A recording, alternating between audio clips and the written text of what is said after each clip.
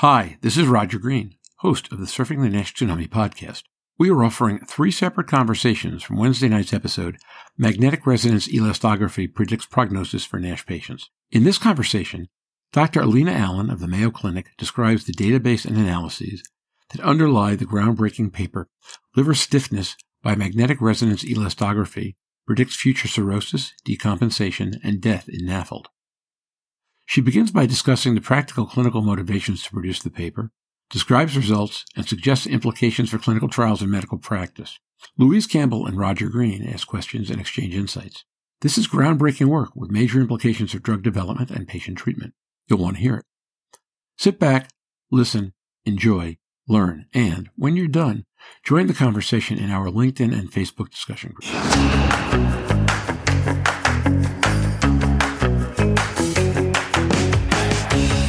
Every week, a global community of fatty liver disease stakeholders comes together to explore the most important challenges in diagnosing, treating, and developing medications for patients with fatty liver diseases. Join hepatology researcher and key opinion leader Dr. Stephen Harrison, liver wellness advocate Louise Campbell, pricing and forecasting guru Roger Green, and this week's guest, hepatologist and hepatology researcher Dr. Alina Allen of the Mayo Clinic, as they discuss Dr. Allen's recent groundbreaking paper on using MR elastography to predict disease progression in cirrhotic and non-cirrhotic patients this week on the Surfing the NASH Tsunami podcast.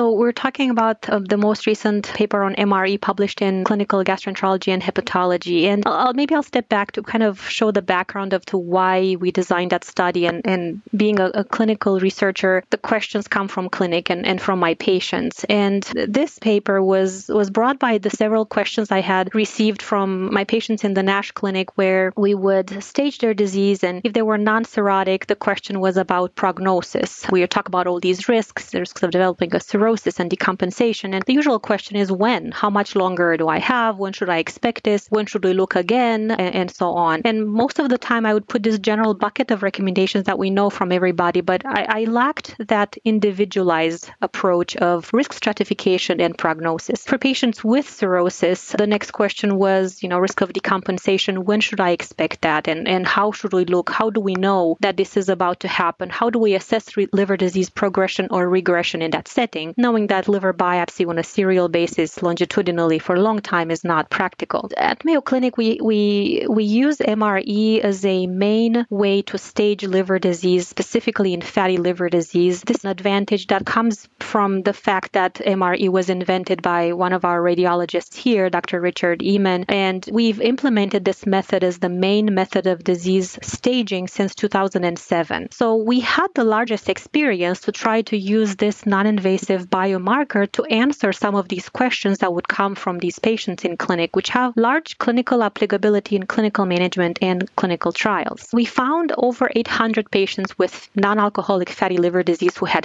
this MRE and were followed until 2019. So we grouped these patients into 2 groups. A group of patients who at their initial MRE did not have cirrhosis based on liver stiffness, based on biopsy, based on lack of evidence of cirrhosis on all the other imaging and blood biomarkers we have. And then the second group was those with cirrhosis. What we looked at was the predictive ability of that initial liver stiffness measurement from MRE to predict outcomes. The outcomes in the non-cirrhotic group was the outcome of cirrhosis development. In the cirrhotic group, the outcomes were decompensating events such as bleeding from varices, hepatic encephalopathy, jaundice, then death. We found that liver stiffness measurement has a predictive ability in the non-cirrhotic group to predict cirrhosis development. Basically, with every increase in 1 kilopascal of stiffness, there's a triple risk of developing cirrhosis. For the cirrhotic group, the predictive information from liver stiffness is that there's a 30% higher chance of decompensation with each increase in kilopascal. So if we were to draw the line to say, we know that there's some information in the fact that the stiffer the liver is, the higher the chance of bad outcomes. It's not very surprising, is intuitive, and it has had been shown in several studies with several other non-invasive biomarkers and blood biomarkers. The point was to take this further and maybe tease out as much information as we can from each kilopascal number. I think from the majority of the previous studies had used this binary outcome with a cutoff. If you're above this cutoff, you have a higher chance or X higher chance to develop disease. If you're below, then it's okay. Here, what we tried to do is to not do this binary approach, but to use this continuous use of the liver stiffness measurement to individualize the prediction of each patient. So I'll start with the clinical management implications of how we can use this information in clinical practice to answer those questions to my patients now. And maybe for the subsequent parts of this podcast, we can talk about the clinical trial implications or once the drugs would be in the market, how this may be used. So the clinical implications part, we proved that we can use liver stiffness measurement by MRE not only to tell the patient with highest accuracy where they are on this continuum scale of fibrosis, but also how do we use that information to know for the non-cirrhotics when to look again. The paper shows a nice table where you can plug each patient's kilopascal to say, what's your predicted probability of having cirrhosis, let's say in 5 years? If you are a non-cirrhotic and your stiffness is around 2 kilopascals, 5 years after this initial MRE, there's about a 1% chance of cirrhosis development. So there's no reason for me to do MREs yearly. It is not cost effective. But if you have a 2.5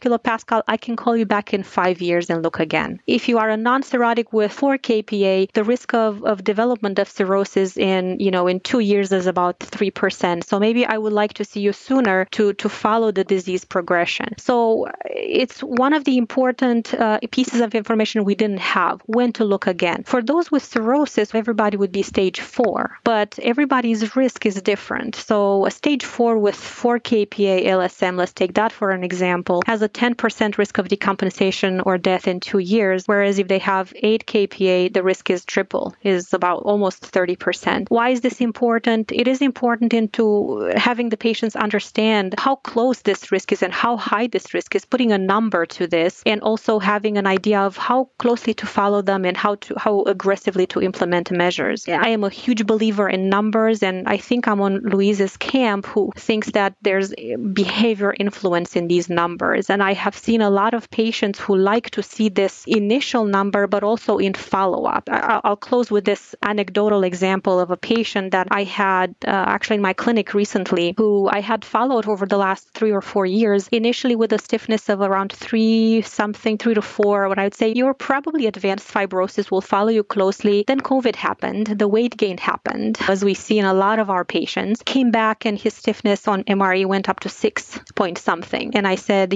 based on this, I'm concerned that you actually have cirrhosis now. If you were on the gray zone before, you are no longer there. All this while, platelet count in the borderline range, AST and ALT normal, so none of the blood biomarkers were mirroring any worsening other than this liver stiffness measurement. When the patient saw that graph, we were able to graph it and show it. It was a big eye-opening experience to him. So I said, we have to do something now. That now is aggressive lifestyle changes and a referral to bariatric surgery evaluation, because we want to take this window of opportunity before portal hypertension to do something. The patient was young. The patient wants to avoid biopsy, wants to avoid surgery, wants to do anything non-invasively. So 6 months later, messaged me saying, I lost 60 pounds of weight. Can you do another MRE? I want to see what happened to my liver. And I said, sure, we can do that. Kilopascal was down to 4 point something. It was very rewarding to see the light in that patient's face. If we were to do a biopsy, I'm sure it was still stage 4 fibrosis. The patient did not become non-cirrhotic, but there's so much information in what the stiffness can tell us, and that information influences the patient's behavior to a degree that cannot be put in numbers. And I think this is probably the largest impact of having a non-invasive biomarker that you trust and that you can use longitudinally over time. Go ahead, Louise. This is right in your wheelhouse. I think Alina's work is fantastic. Those figures in the mortality and decompensation are frightening. And they're even more frightening for the reason that the Mayo is a centre of excellence. And if those are the mortality and the changes in patients that get expert care, it's one of the reasons that we try and target early diagnosis to get people and patients to hepatologists and specialists. Because you just see here in the UK, 55% of all cirrhotics are diagnosed in the emergency department at an episode of decompensation. Those patients don't have the opportunities to undergo the expert care that Alina and her team are doing. The thing I was just going to ask, because I've heard a lot about the differences in the ranges of the kilopascals. Could you just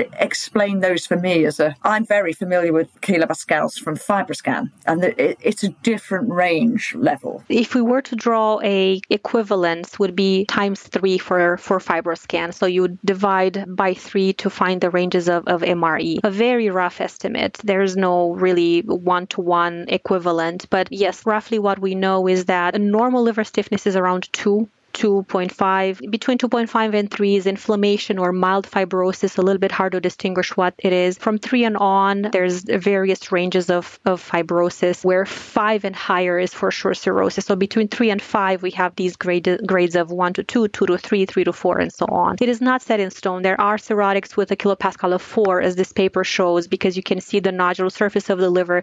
Maybe they have a borderline splenomegaly, a little bit of lower platelet count. So it's not set in stone. There's a little bit of a gray zone. That's why the equivalent ranges for us in fibrosis estimation by histology is a range of this to this, but largely divide FibroScan by 3. Couple thoughts. As somebody who's A, old, and B, statistician by training and not a big fan of unitary statistics, but a big fan of good statistics. So in some ways, this reminds me of cholesterol back in the 80s, when the U.S. came out with this first study that went from trying to set a level at which cholesterol was too high, but to a simple statement, in that case established by tens of thousands of patients, that if your total cholesterol was over 200, every 1% increase in cholesterol led to a 2% increase in cardiovascular disease, which did two things. As you say, it got rid of the artificial thresholds, and it led to a change in the reference labs, where previously they would do what they did with everything else and say, if you 2 standard deviations over the population, that's too high. Here, they now had a number to say way lower than we thought, risk starts going up. So this feels to me very much like the same thing, certainly for the non-cirrhotics,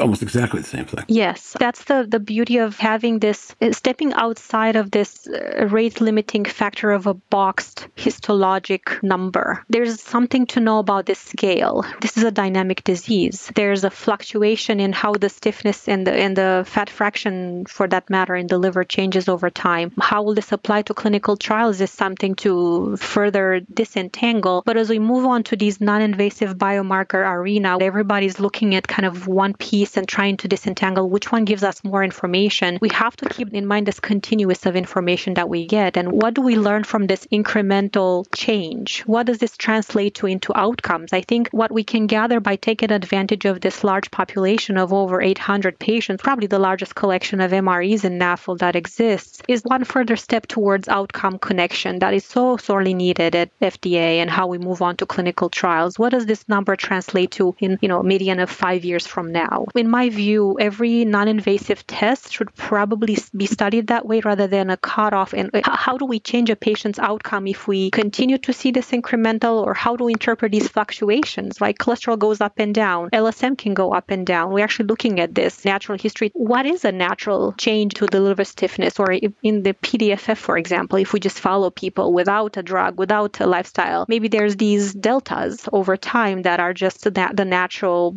progress or process of this disease. We need to interpret those in the context of the natural history so that we can design trials where we can plan for a delta incremental thing above what the disease itself does. No, excellent. I had 2 other questions. 800 patients is a ton of patients, but probably not a tremendous amount of lean NASH patients. How many lean NASH patients did you have in the 800? If lean NASH is different than everything else, and there are signs that it is, then you might not have enough patients to catch that difference. I did not look specifically at the lean piece of this. I am a little bit circumspect at defining lean NASH on the BMI. The more I work, and I've looked into this disease, and I've looked at lean NASH as another kind of interest of mine in population-based studies. Lean NASH means, by kind of standard definition, is a patient who has a BMI of 25 or lower if they are Caucasian. There were not a lot of people looking at the data here. The range of BMI was 28.9 for the interquartile as the lowest, so there were not a lot. But it doesn't mean that they were completely lean. Unless we have measures of visceral adipose tissue, we can't really call them that. So this was not a study designed to look at that. It is a huge gap in knowledge to study the natural history of these people, but defining them by truly what they are, a lean NASH person not defined by BMI, but maybe by body composition or a measure of visceral adiposity. So it's funny, I've always thought of lean NASH as a phenomenon that simply strikes people that have fewer cardiovascular or metabolic comorbidities where the disease tends to progress faster. Obviously, if